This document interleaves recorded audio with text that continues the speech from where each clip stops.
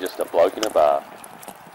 What is up, ladies and gentlemen? Welcome to another Packer Up, boys. And it's that time of the week. Work so hard and you just want a nice cold beer. Boom! It doesn't get much better. Obviously, grab a case of bloke beer when you're on your way home, the beer of rugby league. Get into your local liquor legends, IGA Plus Liquor, Celebrations, Bottle-O, Porter's Liquor, Thirsty Camel, you name it. If they don't have it, they're probably sold out. Just ask them to order more in. The beer of sport, the beer of Australian sport. Now, also, before we get into it, bloke footy shorts dropping on Monday at 6 p.m. Shipping worldwide, $44.99. They ship worldwide, 3 colours. The feedback on these have been incredible, guys. There is a limited amount. There is not a lot of them. So if you want them, set your alarm 6 p.m. I can't stress enough, there isn't a lot of them. So please don't be upset if you get there at 6:30 and they're gone. Just set your alarm just to make sure you be there. There's enough that you should be good if you're there at 6. Maybe even 6:30, but it is a limited amount. And thanks to Aussie Footy Shorts for partnering with us to get these done. These are high-quality footy shorts, guys. They've got pockets in them. They're not made of that really rough stuff you see in some of the older footy shorts. They're nice and soft, really, really nice. Just whether you're going for a run in them, you're at work in them, or sitting at home, they are so, so comfy. So that is Monday, 6 p.m. I got the great Matty the Waterboy here. How you going, brother? How are you? I actually got asked on the weekend about Packer Up, boys. He was like, someone asked me, do you ever get sick of like having a beer on the Friday? I was like, you serious? What? Are you kidding? That is bizarre. Who are you hanging out with? Fucking sickos. No, it wasn't. It was someone. It was a random. It was a rando? Yeah. Sick of having beers. I mean, we don't scull a six-pack. We have a single beer, you bloody Neanderthals. And it's Friday. It is Friday. It's the best time to have a beer. As always, guys, put your troubles aside, baby. Put your troubles aside. Are they immediately worrying you? Are you being chased by a tiger right now like your ancestors? No. You're driving home, okay? Whatever worry you have, it can wait until Monday. Enjoy your weekend. You take the beauty out of today by worrying about tomorrow. That's what you do. That's what you do. So just enjoy it. And you know what? You've earned it. Life's tough. It's shit. It's pointless, but we're here. So you may as well enjoy it. You know, something you said actually stuck with me from like 6 months, a year ago. You were like, it was something along the lines of, if you worry about something in the future, you're worrying about it twice. Well, you're paying for it twice. That's it. Yeah, That's actually stuck with me. Oh, okay. Yeah. Okay. Well, I probably read it somewhere else, so I can't claim that it was mine, but I will. Best fucking quote I heard this week. Fear is like fire. It can burn your house down or it can make your food. Ooh. Oh, like that. That was Mike Tyson. Now, I don't know whether he come up with it, but it is so true. Fear is like fire. Yeah. You can either tame it and accept that it is a dangerous thing and can ruin your day or your performance, or you can use it to be the best version of yourself. But we're podcasters. We aren't fucking professional athletes anymore, so why are we saying that? Well, I was never a professional athlete. That's true. That's true.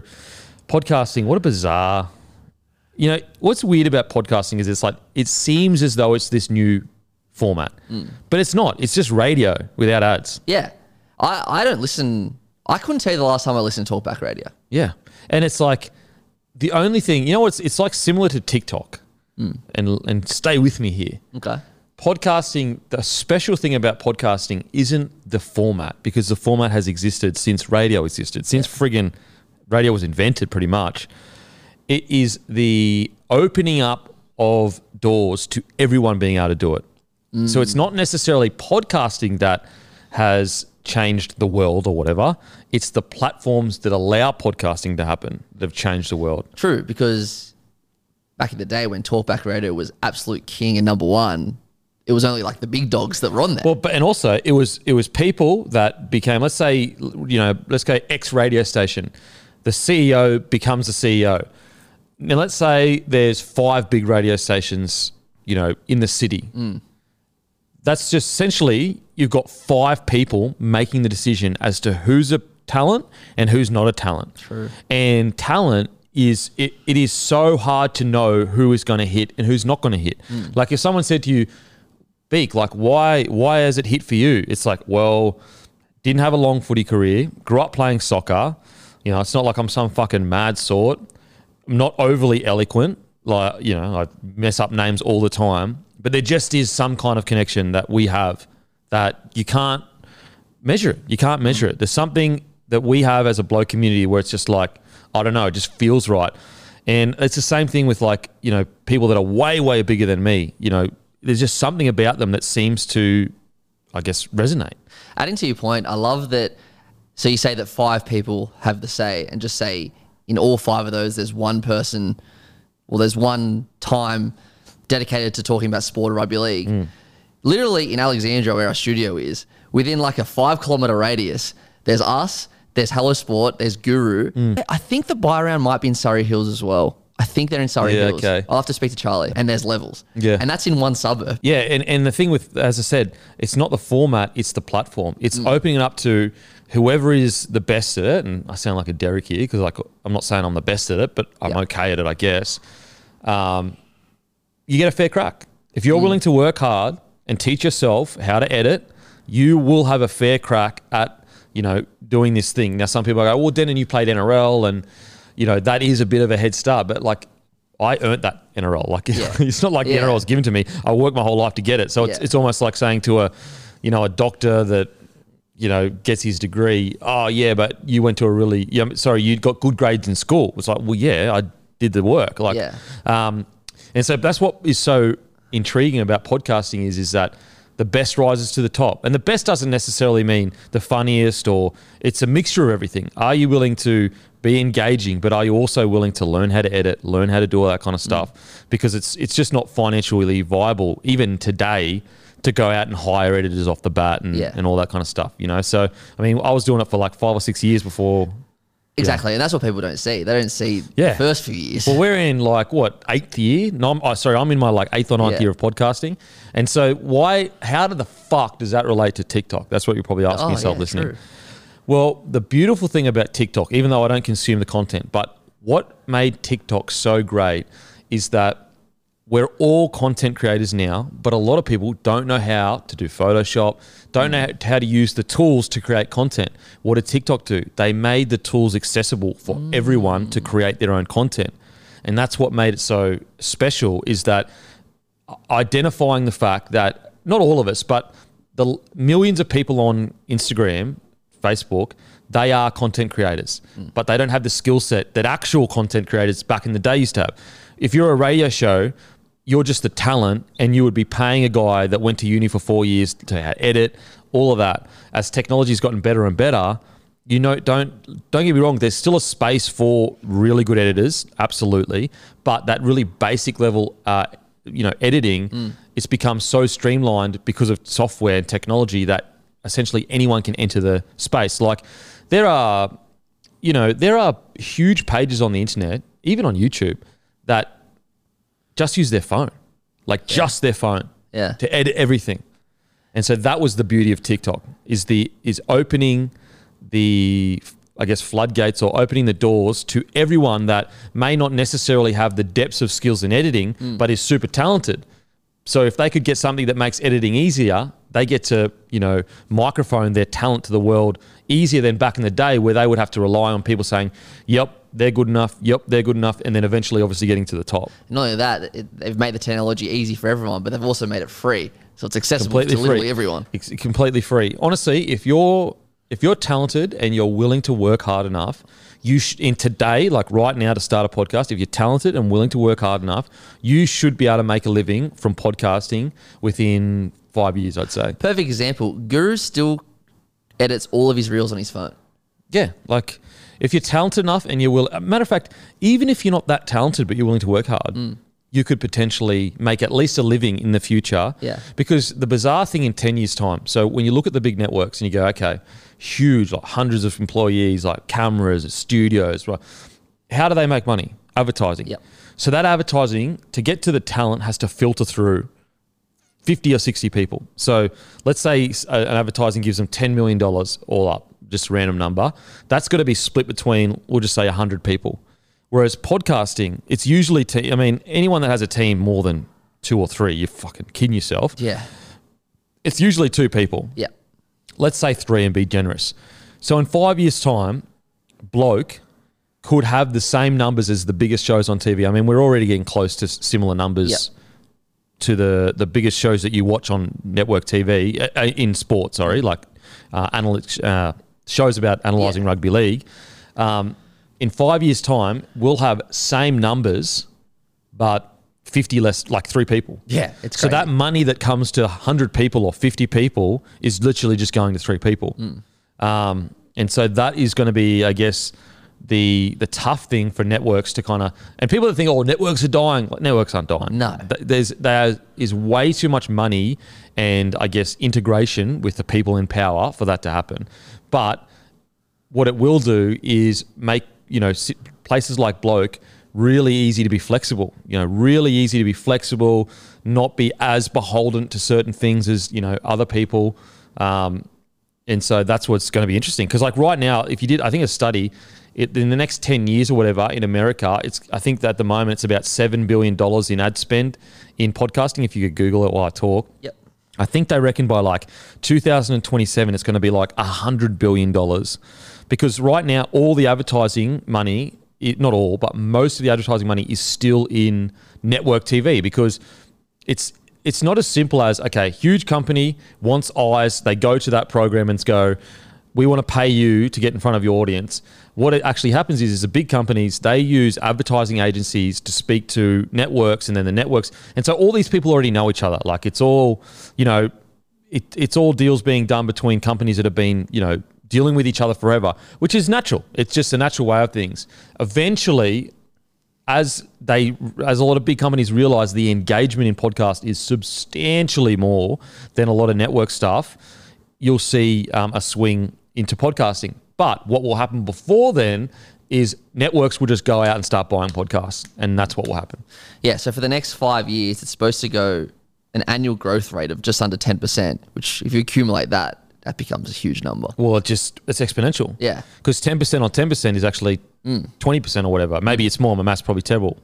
But you know what I mean? It's exponential. If you're, let's say okay, so you go from 1 million to 2 million, 10% of 2 million is double what 10% of 1 million is. Yeah. And then, you keep going further and further. Yeah. Now, listen, I'm not a maths teacher, so maths people, reach out. But what will happen is that the networks will just go and buy podcasts. That's just because what they'll look at is they'll go, okay, the ad spend is increasing 10% year on year. Let's just put a random number. So in 5 years' time, let's say podcasts have 50% of the ad spend in all ad spend in TV. They'll go, that 50% of ad spend we are going to lose. Let's say we're going to lose $1 billion over 5 years, because that $1 billion from companies is going to go to podcasts. Instead of us losing $1 billion, why don't we go out now and spend $500 million on buying the podcasts? We lose that in the short term, but we continue to have essentially a monopoly, but also not a monopoly because there are quite a few other networks, but we spend a bit initially, but we actually make $500 million. So we spent $500 million on the podcasts, but we already had predicted we were going to lose $1 billion. Yeah. So we only, lost $500 million, but now you own that podcast. So the next 20 years that you own it, obviously you make money. And that's how companies see it. It's actually not, it's not actually about how much money, I mean, it is to a degree how much money a company earns. It's more about how much market share am I going to lose to that other company. You look at the beer industry. A lot of these, up and coming beers, they're not making that much money because they have to compete with huge corporations that have massive logistic chains that drive the cost down because they create beer at scale. But what they have to ask themselves, if we allow this to keep growing, how much market share are you losing year on year out? Like there's been, examples, and not in Australia, but just around the world, but maybe sometimes in Australia, where they've actually, huge companies have purchased small companies and just shut them down. And people go, why the hell would you do that? You've got this up-and-coming company that's killing it and you shut it down. It's because all they're doing is going, well, we don't want that competition. Yeah. Like we're looking at how much money that's going to make and blah, blah, blah, and going, okay, is it actually cheaper for us to just go buy and shut down? So it's like the ad spend thing. So instead of us losing $100 million, we pay them $50 million, shut them down. So, we don't lose $100 million, we lose $50 million. You know what I'm saying? Yeah, 100%. And so that's sometimes how people look at it. And that's what's going to be interesting over the next few years. I think you'll just find that the huge media conglomerates will just start throwing I mean, maybe I'm wrong. It'll be a mixture of two things. It will be they'll try and create their own, and they'll also go out. I mean, you can already look at America. Like Barstool was purchased. I think Ringers was purchased. Spotify obviously purchased Joe Rogan Experience for like a contract of like $100 million a year. So it'll happen. It's just a matter of, when Australia kind of catches up. It's funny how both the things you're in, beer and podcast, is kind of similar. Like we were just talking about networks, but as you said before, there are only 2 major beer companies in Australia, and that's what they do, isn't it? They buy. Well, I think there's 3 huge. Like there's Asahi, there's CUB, there's Lion. Asahi. I didn't think of Asahi. Yeah. But like essentially, there's like a few huge conglomerates that are battling each other. And so there's a mixture of plenty of things. How much market share am I losing?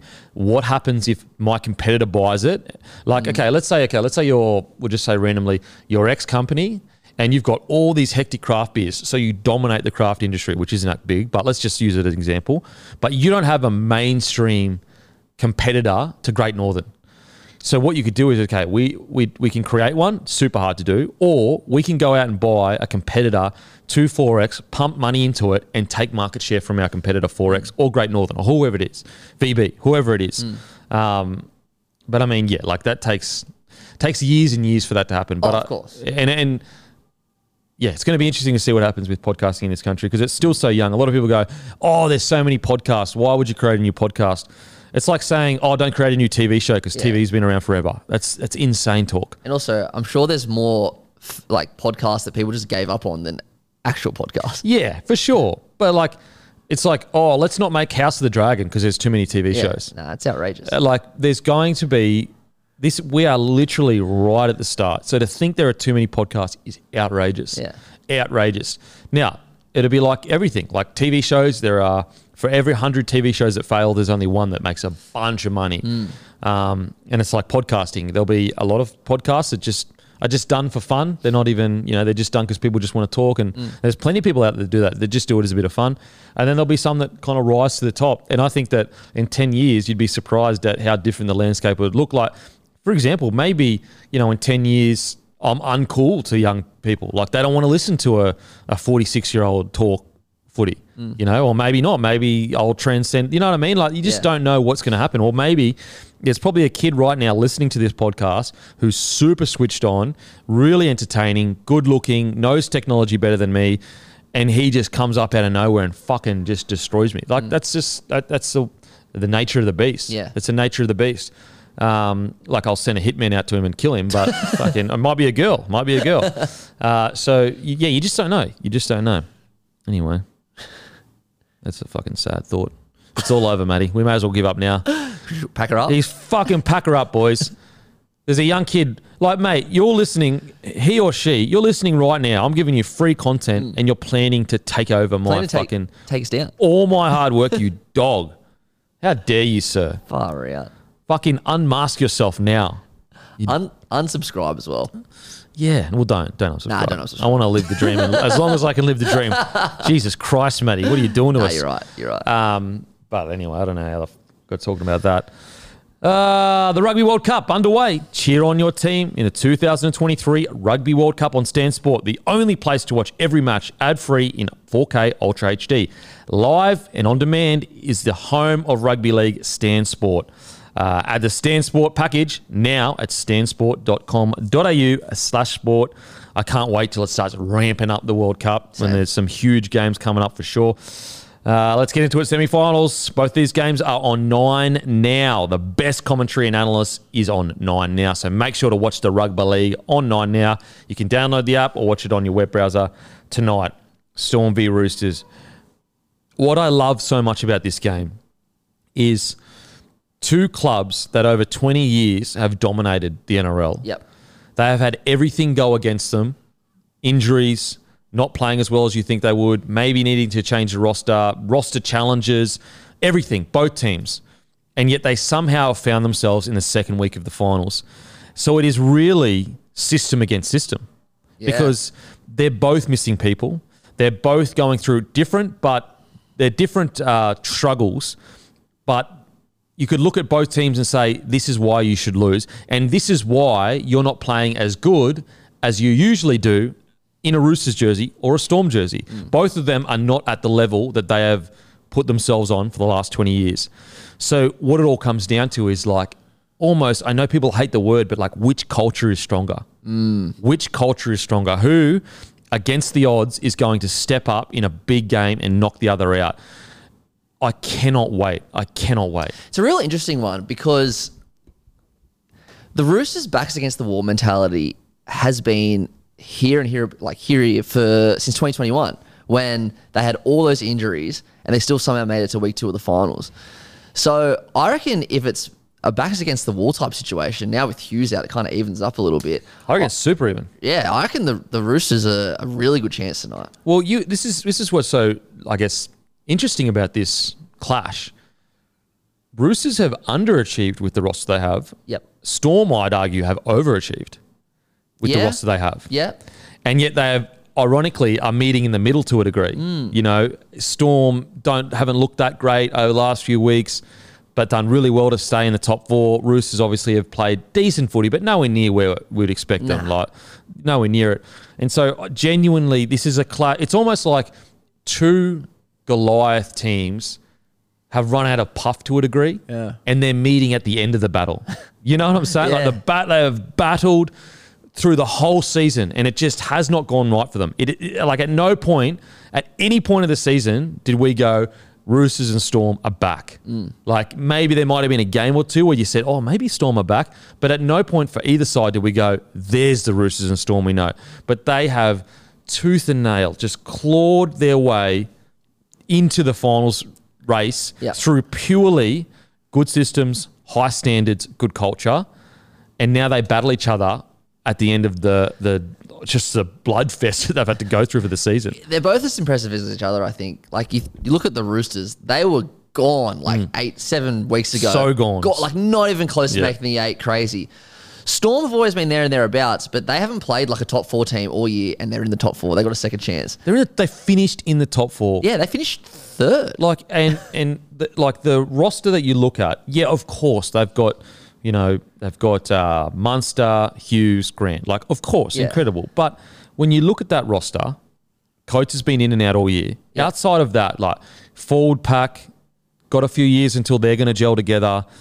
It's just nowhere near the rosters of yesteryear for the Storm. Even an example of Olam, who got Centre of the Year 2 years ago, I think. Like he's been in and out of first grade. Yeah, he's been in and out of first grade. Remus Smith also dropped. Like it has just been a very strange year for the Storm, and I say all of that as a credit to their grit.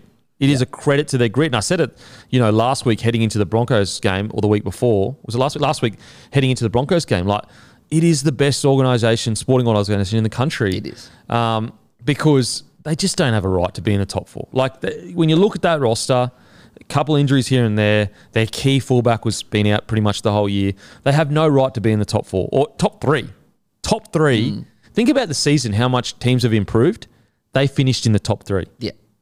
Like, wild. If you took out just this freak, like, because Broncos and Panthers are on a tier by themselves. Yep. So if you took that top tier out, somehow, some way, Storm are the best team in the comp over a whole season. Yeah. Which is just insane. Like, that's insane with everything they've gone through. Roosters, as I said, they're almost the opposite. Crazy roster, hasn't clicked, and then they've fought their way back into finals almost not because of the roster, rather hard work and grit. Like, it's been their defense that's got them into the top 8. Not their crazy attack with their crazy tackle. Like, what was the yarn going into this year? It was like, Manu, 200 metres a game. Teddy, 200 metres a game. Cheese, the most explosive hooker we've seen in a very long time. You know what I mean? Like, and after 19 rounds, they had the second worst attack in the comp. Yeah, it's been their defence, pure grit. And that's what's so admirable about both squads is that it hasn't gone right, hasn't really clicked, but they're in the second week of the finals and they're about to go toe-to-toe in almost the last gasp. Because if whoever gets through this, I just don't know how they're going to get the energy to go up against a fresh Panthers. Yeah, I agree. Like, I think that they are truly like limping to the finish line right now going, Jesus Christ, this has been a tough year. Do you want to know what's funny though? And like, I sincerely believe Penrith are going to win the prelim, whoever they play. But it's 13 plus. Yeah, I think they will. I think it's pretty certain. But nothing's certain in rugby league because 2 years ago, Storm, and people seem to forget about this, Storm were the best team in the comp. They won 19 in a row. They earned the week off in the prelim. Penrith lose week 1. And then they played Para in that, I think it was 6-4, like really low scoring game. No one gave Para a chance. I know it's different. Penrith are like so good. But no one gave Penrith a chance that game too. So it's funny how things have happened in prelims. Oh, yeah. Look, fuck. Me saying 13 plus is a tip. It's not a, this is going to definitely happen. I'm with you. But I just think that like, with the standard of footy, both teams will be playing Roosters and Storm, plus the fact that they're about to bash the shit out of each other. I just don't know how they can go 80 minutes against a Penrith Panthers side that looks as fresh as they've ever looked. For sure. And I guess 2 years ago as well, Penrith came second, they were flying. So it is a bit different. But we've said all year. Yeah. Any 13 players or 17 players can beat any other 17 players. Sure. So anyone that's like, nah, it's put your house on it, the Penrith Panthers are definitely going to win. Like, no, like, what if Cleary goes out, does his fucking hammy or whatever, touch wood, obviously we don't want that.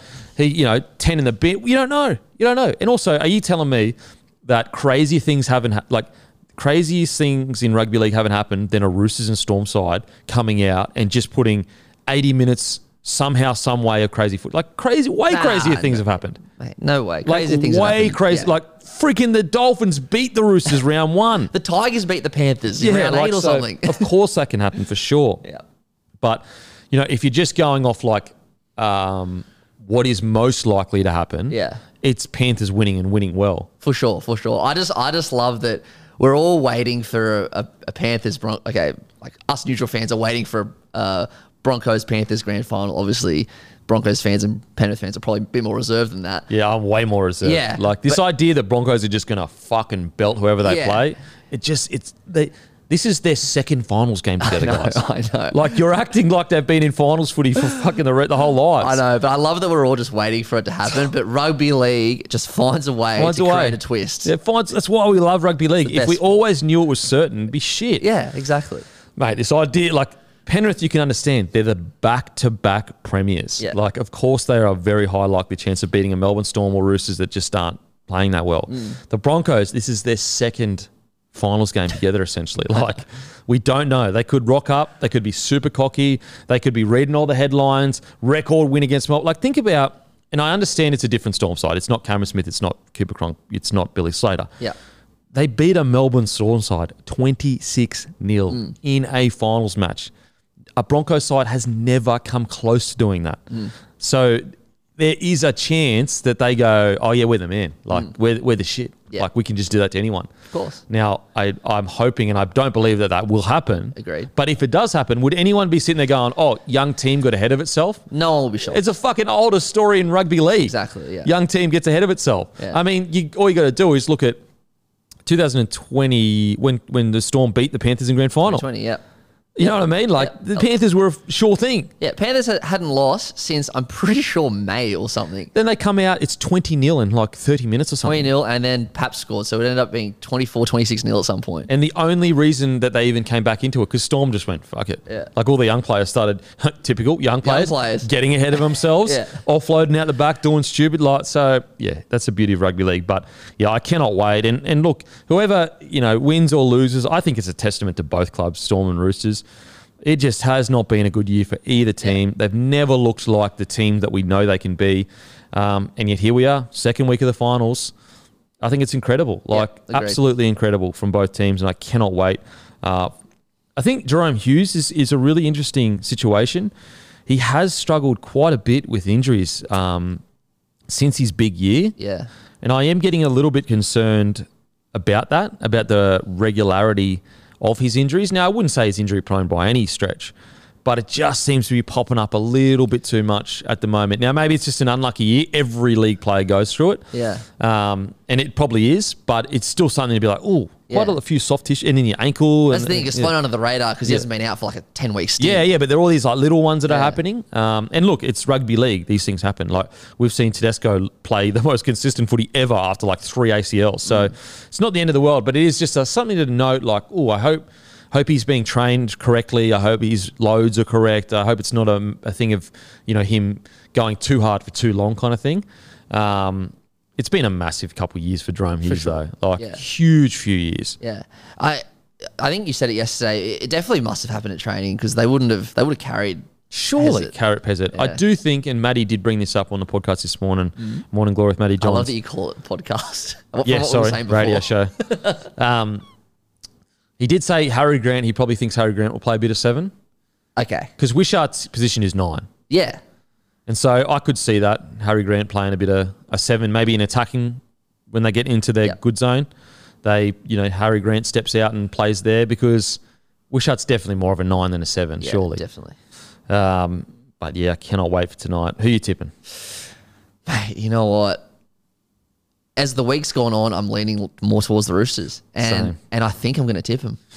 Mate, I tipped Storm obviously earlier this week, but with Hughes out, Yeah. I think the Roosters might ambush them. Just nice little segue for sports bet. Hammy messaged me this morning. Since Hughes got ruled out, the markets have moved massively. And I actually got on the Roosters at 378, which was good because they're into 290 now. But yeah, they went from 378 to $2.90, and now Storm were 125 into 140, and the line has gone from 10.5 to just 6.5. Wow. Crazy watching One player. markets shift like that. Yeah. One player. What we said on Monday, that 360 or whatever was great value. 100%. Yeah, like it is shocked me. You go through that player versus player, the teams aren't that much worse than each other. Like this idea that the Roosters just like rolling in with this like baby Bronco side, no way. Their forward pack is better than the Storm forward pack, and then the Storm back line is only slightly better than the, you know what I mean? Yeah, 100%. Like they've got arguably the greatest ever fullback. Obviously Billy Slater's ahead, but if you said he's one of the greatest ever, Teddy, It was greatest ever Blues fullback. boom, fullback. Luke Keary literally won 3 premierships. Sam Walker, biggest young gun coming through in a very long time. Just on Walker, his performance last week went so under the radar. I know, massive. Like that pass he threw for that try, and then to kick the field goal. Like everyone's talking about how Hines got charged down, Fogarty got charged down. Walker just slotted Just it. And nailed it. It's his 4th game back or something. I know. He just eats pressure, doesn't he? It's So just good to nothing watch. to him. Yeah. Yeah, so like I think the Roosters, and look, it happens every single year. Like the one time when you count the Storm out, they do something incredible. Exactly, So yeah. it's like, okay, maybe this is the moment again where we count the Storm out. But I've got to say I'm leaning towards the Roosters. Me too. They've been playing this kind of footy for 8 games now, and they it's almost like they like it. Yeah. Which is a concerning thing if you're playing them. That's a really good point that they've been playing elimination footy for the last 2 months. Literally for the last 2 months. So they're used to it. Yeah. It's like it's all good. It's all good. I didn't even mention Victor Radley's their 13. Yeah, You exactly. know what I mean? Like, this is a gun. Victor Radley, Lindsay Collins, Angus Crichton, Yeah. Wong, Butcher. Yeah. Like, Both Bushers, yeah. Cheese, Dally M Hooker of the Year. Like, Yeah. what are we talking about here? Carrying on like they're just I don't understand that. And Cheese has a bit of extra motivation going down to his old team. Does he what? Does he what? And then the following night, we've got the Warriors v the Knights. Oh, Jesus. Talk about fan favourite teams. I know. Just like, why'd they have to go up against each other? So you've got the 2 hated clubs, but the culture clubs on Friday. Yeah. But then you got the 2 fairy tales of the year on Saturday. I will say that the good thing is it guarantees at least one goes through. 100%. I thought that's this week as well. Rather than if they both got knocked out this week. Yeah. Like, what is so freaking cool is we're going to see the Warriors all the nights Yeah. at Suncorp Stadium sold out. Yeah, if Storm were playing Knights and Roosters were playing Warriors, Yeah. and then those 2 ones, that would have pissed me off. Yeah. But yeah, I'm glad one of the teams is going to verse. Like, how Bronx. good is it going to be if Warriors are playing at a sold-out Suncorp? Oh, in I a know. prelim. Prelim final. Like, are you 80 minutes away from a grand final of the Warriors side? Or a Knights side that, not. like, halfway through the year, you're thinking, done. Yeah. Done. Unbelievable stuff. Best. Look, I'm really concerned. Sean Johnson is essentially confirmed to be to play, but I'm just super concerned that he's not 100%. Well, the NRL physio's tweet, that's all I'm going off. Like he said, it's a torn calf or something, and he'll have trouble with his acceleration even if he Yeah. plays. So even that in itself. That worries me. Because, Yeah. like, can he dig into the line as much? Is he going to tear his calf? Like, it's such a dampener on the mood. Look, SJ playing, I'm going to back the Warriors in. I just think that surely they just couldn't allow the Knights to come and beat them at a home prelim with their whole country on their back. Yeah. And it's going to be the complete opposite of last week for Newcastle. Yeah. Well, but the thing is like, ironically, sometimes that pressure of like huge sold out home ground, everyone's on your back, hurts you a little bit. I felt the Knights came out tentative. Yeah. And I felt last week they came out almost the pressure was like daunting them a little bit, whereas I felt like the Raiders loved it. For sure. It's funny how no one really saw that coming as well, especially because, like, Ricky loves the siege mentality. Mate, the Raiders, it would almost worked in their favour that there was a sold-out crowd and everyone was loving the Knights. Yep, sure. And so I wonder whether, do the Warriors crumble a little bit under the pressure, and are the Knights still now the ones going, fuck, everyone wants the Warriors to win, blah, blah, blah. But I just, as I said, these guys are playing for way more than rugby league. I just don't know how. Like, their motivation is just going to be so hectic. I just don't know how they get beaten. I know how they get beaten, obviously. But what I'm saying is that they will leave everything on that footy field. Like, absolutely every part of them will be left on that footy field. And I just think that's a hard team to beat when they're playing for more than rugby league. Yeah, especially when you throw in that the Knights played an extra 10 minutes last week. It was very, very intense game. Plus, it was a day later. Yeah. And they have to travel to New Zealand. Yep. So they're not used to that. If the Warriors can just stay in it till the 60th or so minute, surely they get the win in the end. Yeah. Surely. But I don't mind the Knights as well, because the Knights played pretty poorly last week and they still scored 30 points. Yeah, and just the way Ponga's playing. Yeah. Like, we're worried about Johnson, but Ponga is ready to go. It's his moment, eh? Could you imagine Ponga goes over and breaks their hearts? Oh. I tell you what's funny, like, there's probably 3 candidates for Dally M. Sean Johnson, Payne Haas, and Kalen Ponga, in my opinion. Yeah. And 2 of them are going head-to-head this week in a finals game. It kills me. Why does it have to be between SJ and Ponga? I know. I want them both. Because I want them both to fucking win it. Yeah. You know what I mean? Like, like SJ, like, it will be one of the greatest stories in rugby league. Yeah. If you said to someone 2 years ago, SJ's going to win a Dally M medal, the first he's ever won, you would have said, mate, you are off your fucking head. And yet he may win it this year. But then you go to KP, the guy that nearly won a Dally M in the first full year of rugby league, except for a hammy injury, and the turnaround that would, like, I mean, to think that a guy who was questioning whether he would continue to play rugby league at all this year in round 6 or 7 could turn around and win a Dally M. It is one of the greatest stories in rugby league as well. Yeah. So I don't know. I'm okay with Payne. Like, I mean, look, as a Broncos fan, as a Payne fan, I would love him to win it. But I kind of always like, he's going to win one, surely. Yeah. I know the famous last words, but surely he'll win one in 1 year. You'd think so. Like, Jesus, he's so fucking good. Yeah. Now, don't forget, make sure you head to Shoe Grab to get new shoes. Free delivery on all orders over $99. Sneakers, casual, performance, slides, limited exclusives, plus a bunch of clothes and accessories. If you go to their Instagram, they've got a bunch of specials right now, guys, on some of the best shoes you can get. Plus, they've got a bunch of clothes you can wear. They've got Let's Trot merch. They've got everything. So go to shoegrab.com.au. And also, a reminder, use code Carrigan on menu log when you order your feed for tonight while watching the Rugby League. Use code Carrigan for free delivery when you spend $15 or more. So it's basically like you get the same prices as someone that has to drive to the joint to get it, which is incredible. So free delivery when you say put in code Carrigan. Alien Expert presents 1,000-year-old bodies of non-humans in Mexico. If this isn't the biggest load of shit I've ever seen in my life, I'm not here. I know. It's become the meme of this week around social media. Jesus Christ. Mate, they look like people. Mate, like, what a coinky dink. All the movies, it looks exactly like the fucking aliens in the movies. I know. Mate, give me a break. Like, and I do think aliens exist. I think it's almost a mathematical impossible that they don't. But it's ridiculous. Yeah. Ridiculous. Like, that's what you brought out. Like, you're in Congress. That's Congress. All you could afford to bring together. Yeah. Like, you couldn't bring a better model than that. Yeah. That looks like a kindergarten's paper mache art project. Yeah. Yeah, with 3 fingers and just the bug eye things that the aliens have. Oh man, it's hilarious. And also, like, bro, why is it that, first of all, why are all UFO sightings in America? Even though I know some are outside that, but all the government ones. Yeah. And also, why is it always fuzzy footage, very vague? Like, why can't we just find something that's like, yep, boom, it's right there. We can see it. All good. It must be the same people that, like, photograph secret NRL meetings, like coaches and players. It's always fuzzy as shit.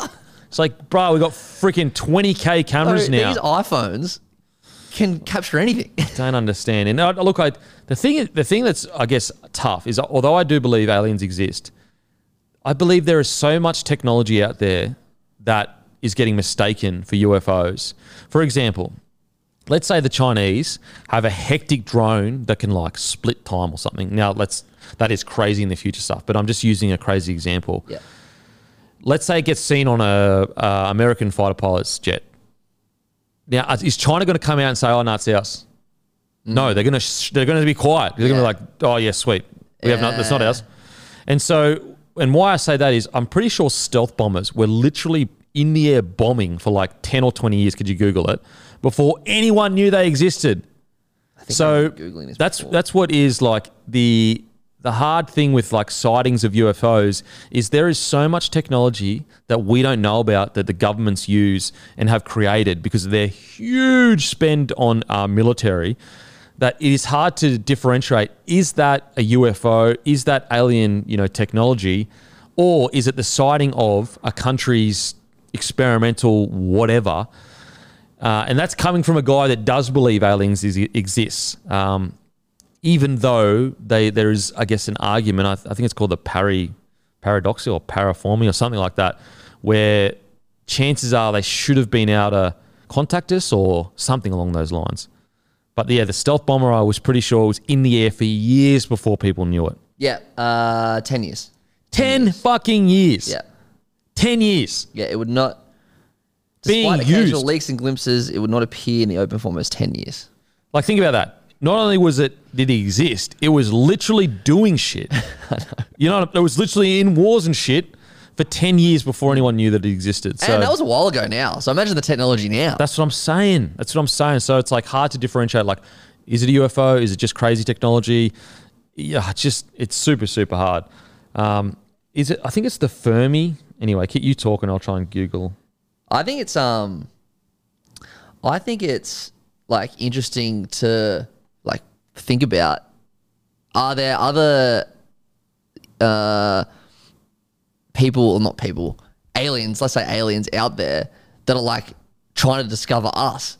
Like who's going to get to who first? Who's going to head to, like, obviously it will probably never happen in our lifetime, but what if technology in some other galaxy is so advanced that they could come to find us first? What if in another galaxy somewhere there's like all these different planets and they're all aware of each other and we're like the lonely planet?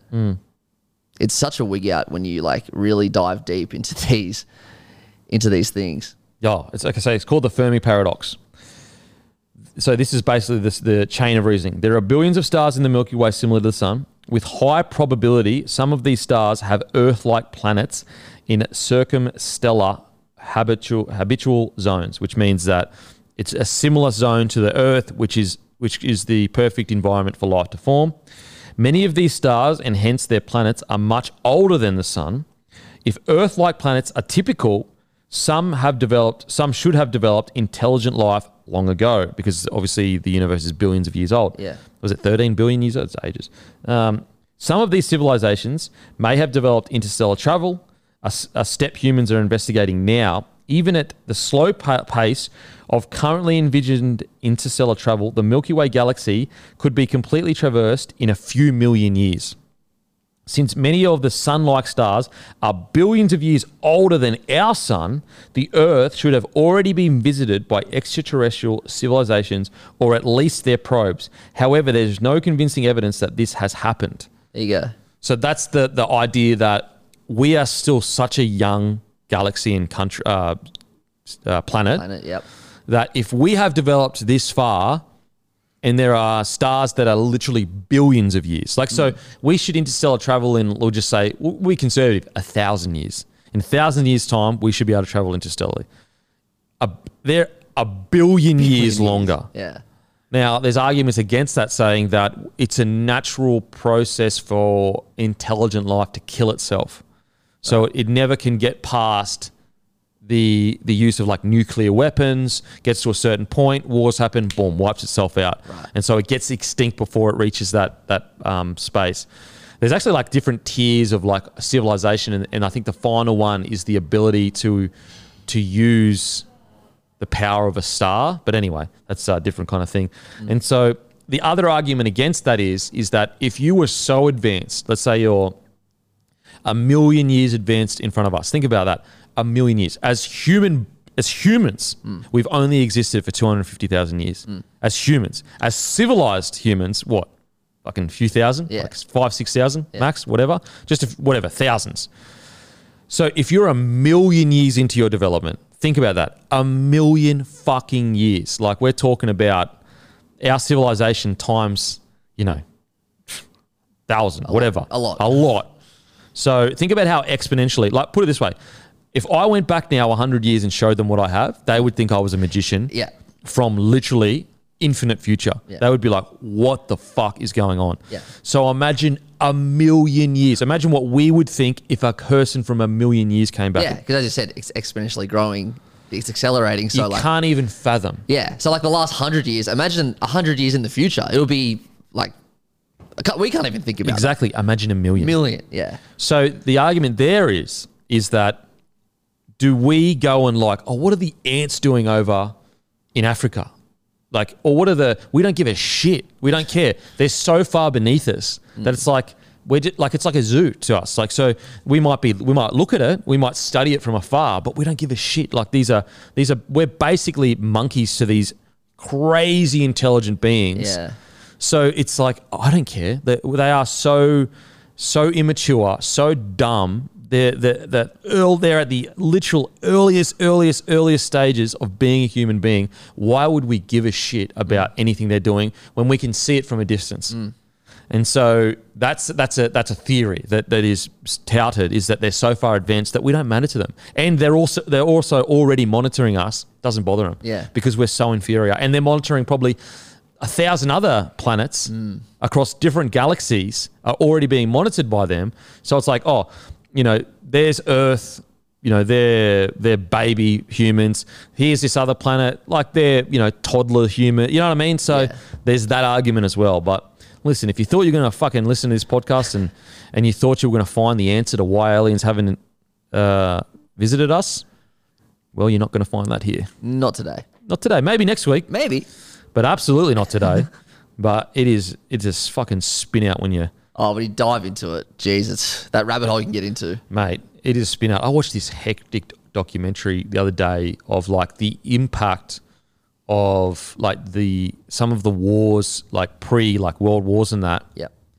And how like certain countries were invaded by other countries and had all their resources extracted, and how like they're still feeling the effects of those wars. Like, so back in the day, like warring nations or whatever, usually I'm talking, when I say back in the day, I'm talking like, let's say 1,000 years. We'll just say 1,000, or not even 1,000. We'll say, 400 or 500, just randomly. When they had, like not Rome era, we could even say Rome era, but just before world wars and shit. Okay. It used to be the mind of, if I go and conquer a city or a country, I'm almost going to live there. Because, travel is not as easy. There's not all these laneways for ships to get across. And so basically I'm going to conquer, to take over that land. I might install a dictatorship or install someone that's good to me.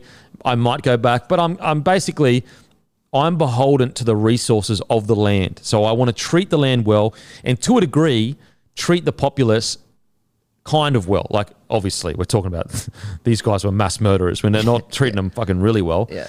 But with the advent of kind of shipping lanes where you could conquer a place, but then create a system where you could take their resources and bring them back to the capital that wasn't on the same continent.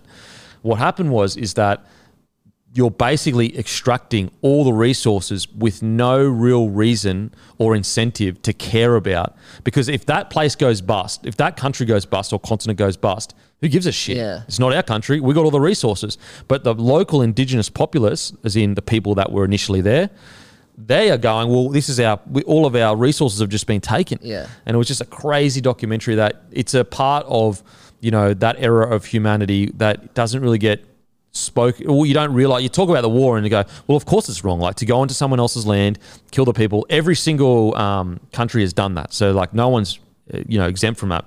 But the unique situation about the shipping lanes was you didn't just go into there and war and kill their armies and maybe their people. You took all their resources, fucked off, and then they're left with like, all of their working age men are gone or dead or into slavery. all their resources are gone. So they may need another 200 or 300 years to recover because you've been taking all their resources for 200 or 300 years. It was a crazy documentary. Did the doco focus on a specific region or was it just in general? Basically focus on India. India? Yeah, Okay, yeah. So like India was quite as like it made up about 25% of the world's economy at one stage. Really, you know, and look, I don't want to romanticize, like they had their own problems like that. So basically they had their own warring people. They weren't some fucking, you know, innocent people that never did anything wrong, but they were just normal human beings. Every human being has a history of like people warring, but so they had internal warring and that weakened them to a degree. But the positive for them is that whoever came and took over, although they were still murderers, still treated people like shit, they took over and stayed there. So they had a incentive to make sure that the economy, everything ran internally to the area. But then obviously Britain came in when they were weakened and took over. And basically, because the shipping lanes were created, I forgot what it's called now, the transatlantic, I forgot it, like what it was called, the transatlantic. Anyway, shipping lanes were created, which would basically very easy to take their resources back to Great Britain. But also they were making them pay taxes to Great Britain. So they went from India went from 20% or 25% of the world's economy, as in contributing to it, to down to like, you know, they're still trying to recover now. Yeah, of course. And so you don't see that effect. You don't realize that that's what the effect is. You think, oh, it's terrible that the British did what they did. Everyone agrees with that. War is terrible. Every country has a history of war is terrible. But this was unique because, as I said, they took the resources and also they taxed them so highly that eventually half the population went into poverty, blah, blah, blah. Anyway, it's a crazy documentary. And it just shows you that, you know, war 1,000 years ago was a little bit different to that war in that period because of the fact that you could take their resources back to your kingdom kind of thing. Anyway, super interesting. Great doco. Do you remember the name of it? I'll send you it. It'll be in my history. All right, sweet. Send me it and I'll put it in the notes. Yeah, it's really cool to see. It's really cool. I want to watch that now. And it made me realize, like, oh shit, like we always think about like the human cost of war, which is terrible and heartbreaking for everyone. But this is the long-term, hundreds of years cost because they got to rebuild everything when they've basically been chopped at the knees. Yeah. And there was other documentaries that I watched where like certain areas were invaded and had all their working age men taken. So imagine right now if someone came in, invaded like, you know, Brisbane or Sydney or just say Australia, and they took every man from 16 to 50 years old to their country and just took them away from here, what would happen? The whole thing would collapse. Yeah. The whole country would collapse. Yeah. And also the next generation, it would take another 50, you know what I'm saying? And then so the kids that were left behind, first of all, so much trauma. They're in poverty. Then they have kids. They're in poverty. And it's like this vicious cycle that takes quite a while to, you know, trying to recover from. And so, yeah, it's the part of war that you don't really see. That is so, it's, you know, it takes, some countries it takes hundreds of years. They're not even recovered yet. Yeah. But do you watch your docos on YouTube? Yeah, mostly on YouTube. It's so interesting. And it's, you know, it's not this side or that side, no judgment. It's more just looking at, you know, the reality of the results of, you know, war. And, you know, no people is exempt from, you know, war used to be fucking part of humanity. Yeah. But this is uniquely different due to the fact that obviously the world became smaller because travel became easier, blah, blah, blah. Anyway, I'll send you the code. It's really interesting. It's crazy. I didn't know India was that much of an incredible economy. Yeah, no, neither did 20% of the world's fucking estimates, obviously, I'm sure. And look, guys, I'm just repeating a doco here. Don't fucking come at me. Watch the fucking doco. If you want to leave a comment disputing the facts, leave it in the fucking doco's comment section. YouTube. Don't leave it in mine because I'm just repeating an interesting doco that I enjoyed. I don't know what the answers are, guys. I'm just passing on the doco to you. So don't fucking come to me with all this wild shit. Go to the docos, leave the comment there. But anyway, rugby league, eh? It's good for your soul, good for your heart. It's the best. It's the best. I'm sad it's coming to an end. It's kind of, September's so weird because like it's the best time of year, but you know it's almost about to finish. We're like 3 weeks away from There's done. 5 games left. But then we have the international footy, which is mad. That's a good addition. That like makes me go, oh, actually, all good. We still got to be footy. It's going to be the dark months of fucking November, December. It's going to be tough. Yeah. Then I always found the worst month is January because like you don't have trials, but you haven't seen footy for ages, and you're just like in the middle. Yeah. Cricket's over. Yeah. And then for listeners, the diehards, because the diehards listen to the Packer Up Boys. It's the diehards that are here. Obviously, the podcast will go all year long. We'll still talk about footy in the off season, but we'll talk about other sports as well. Make sure we have people on here that watch the other sports, that know about the other sports. You won't have, it's not like I'm going to come on here and fucking deep dive into cricket. I mean, I'll watch it, but I don't know shit about it. Yeah. It would be basically like we've got boxing, we've got MMA. I'm not like a hardcore boxer or anything or MMA fighter, but I know enough about it to give a good analyst on it. I remember I used to do the show with Alex Volkanovski. So we had a little MMA show, and this is like partly because like I thought he was a fantastic fighter, and I think this is just as he got into the UFC. But ironically, I used to pick better than Volks. Oh, really? Yeah, which shows you that like just because you get picks doesn't mean you know shit about fighting. Doesn't mean you know shit about fighting. Because like we talk about literally one of the greatest minds in fighting. It's Alex Volkanovski, arguably ever. Yeah. Like a lot of people think he beat Islam Makhachev. If he had been given the win for that, he would have been the current double champ. Yep.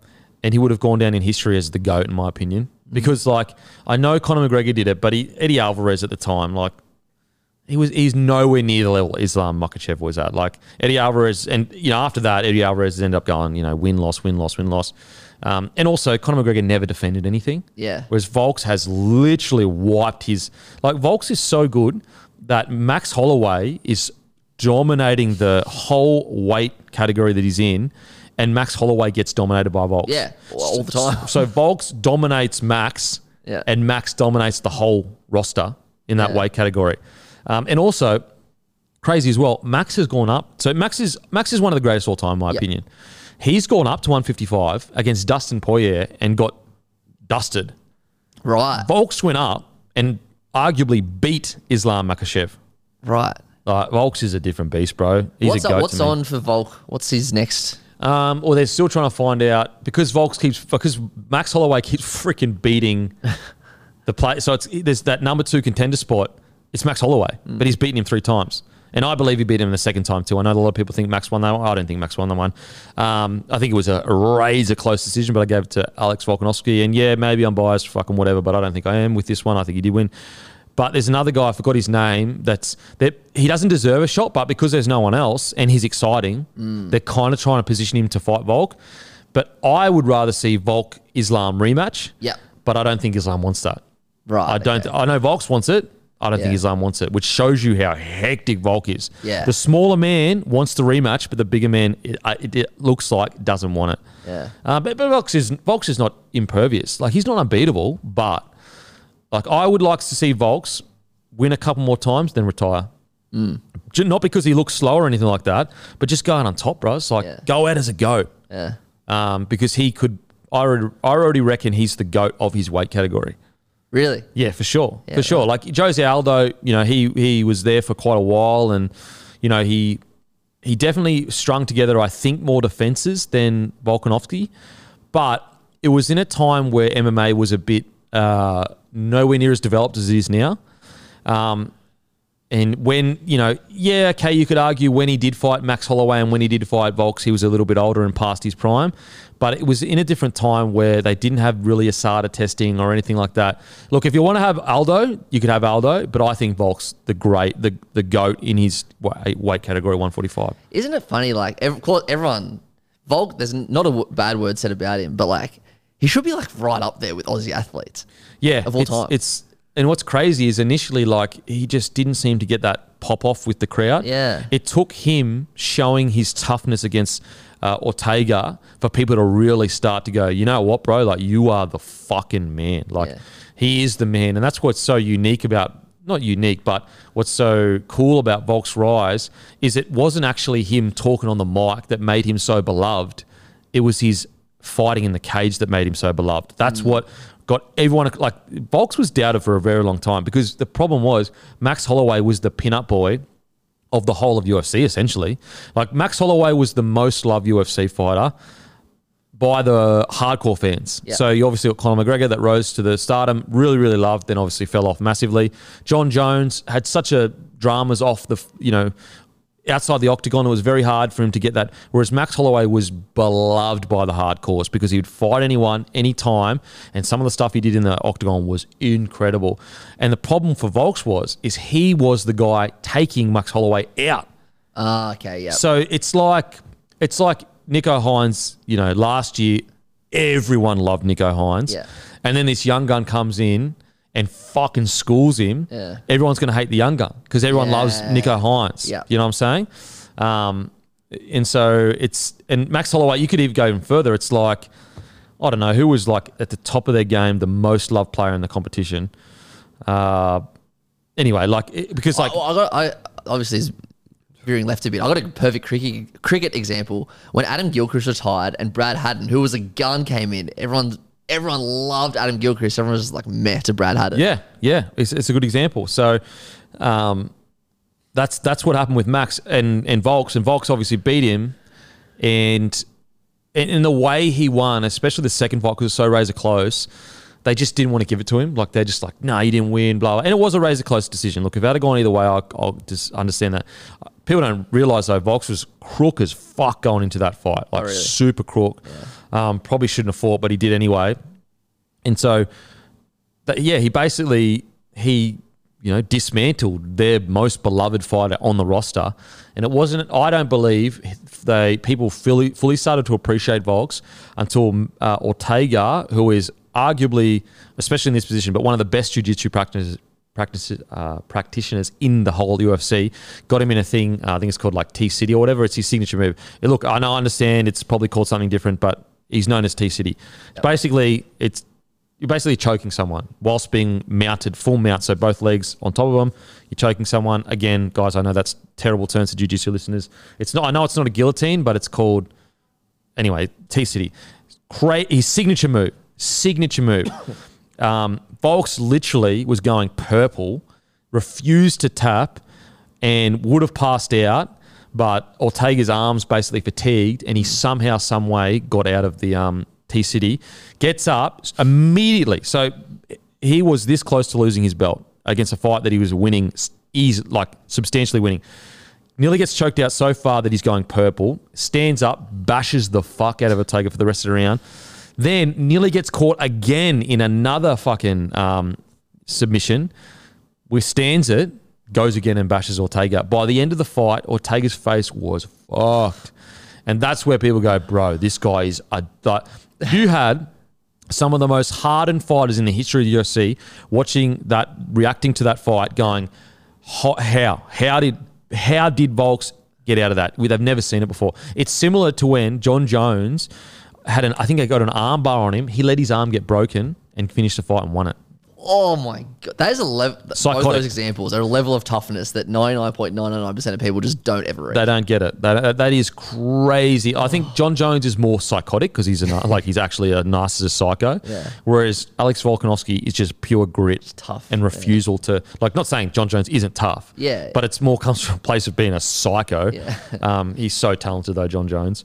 But yeah, Volks, he's the man. Mate, for me, he goes down to one of the greatest Australian athletes all time. Oh, he's got to be. 100%. Yeah. This is a world sport, one of the toughest sports. No, it's the toughest sport in the world, and he's pound for pound number one at it. Yeah. It's insane. How many people do we have that's number one in the world, in world sports? Like, we had Ash Barty, and that was celebrated, rightfully so. Also, think about this. Boxing and especially MMA in Australia is basically non-existent, compared to everywhere else. I'm not saying it's non-existent. There's some plenty great local fights that happen. But when it comes to gyms and systems that you can push people through, look at rugby league. From under sixes through to NRL, you can be an assistant the whole time. Pathways are just ridiculous. Everything supplied for you, the best coaching in the world, millions of dollars behind you, best facilities in the world. MMA in Australia is so far off the map in regards to resources put in it, in regards to backing by government. And yet he goes to America, all these other places, beats the best. It's almost like a soccer player from Australia being better than the best Brazilian soccer player or the best English soccer player. It's similar to John Wayne Parr going over to Thailand and becoming the best Muay Thai fighter in the country. It's genuinely like that. It's like an Australian soccer player going to the English Premier League and being literally the best in the comp, or being the best, not even in the comp, being the best in the world. Fire, when you put it like that, that is crazy. That's what he's doing. Yeah. And I know soccer's obviously bigger than MMA guys. I'm not saying that. But I'm saying that if you went to, like, for example, jiu-jitsu is like almost, I think it's like a national sport in some of those South American countries. I think even Brazil. Obviously, boxing in America, combat sport in America, way bigger. Population of 330 million. Yeah. Then you've got obviously Thailand with all the Muay Thai. Like, we are not a combat sports country, a small population. It's amazing what he's doing. Like, it is unbelievable. And that's why John Wayne Parr is a GOAT and doesn't get anywhere near the credit he deserves. He went to the capital of Muay Thai and became the best. He was sleeping on fucking wooden balls, like shitting in like buckets and that. As a like 15, 16-year-old, he's a GOAT, absolute GOAT, John Wayne Parr. One of the most, I forgot what the name of the documentary is, but just type in John Wayne Parr documentary on YouTube. I think it should be on there. It's incredible, like unbelievable. Something, maybe Snake or something, the Venom. Anyway, it's so good. His story is nothing short of incredible. Again, as I said, imagine an Aussie going away to a soccer mad nation and becoming the best in the world. You'd be like, what the hell? What the fuck? Anyway, love you and leave you. As usual, we'll go and fuck ourselves. Imagine what you could be buying instead. For free and confidential support, call the number on the screen or visit the website.